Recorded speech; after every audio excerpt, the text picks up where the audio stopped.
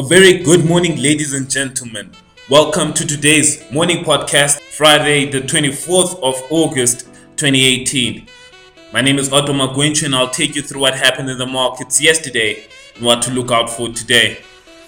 Yesterday, the JSE All Share Index went up by 0.14%.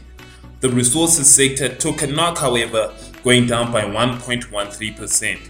We also had the Rand weaken against the major currencies to close at 14 rands and 38 cents against the dollar, 18 rands and 43 cents against the pound, and 16 rands and 59 cents against the euro.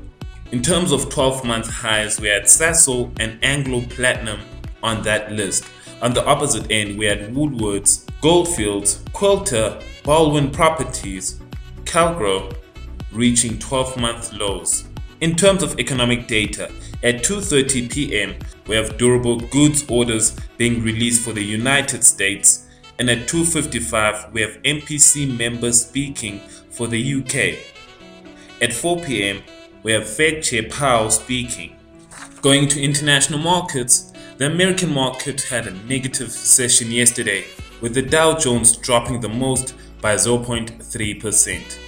Same occurred in the Eurozone, with the DAX dropping the most by 0.16%. At the time of this recording, the Nikkei is up by 0.43% and the Hang Seng is down by 0.65%. In interesting news, yesterday China released a statement stating that talks with the United States were constructive and honest. And that is all for today's morning podcast. And as always, may you have a profitable day.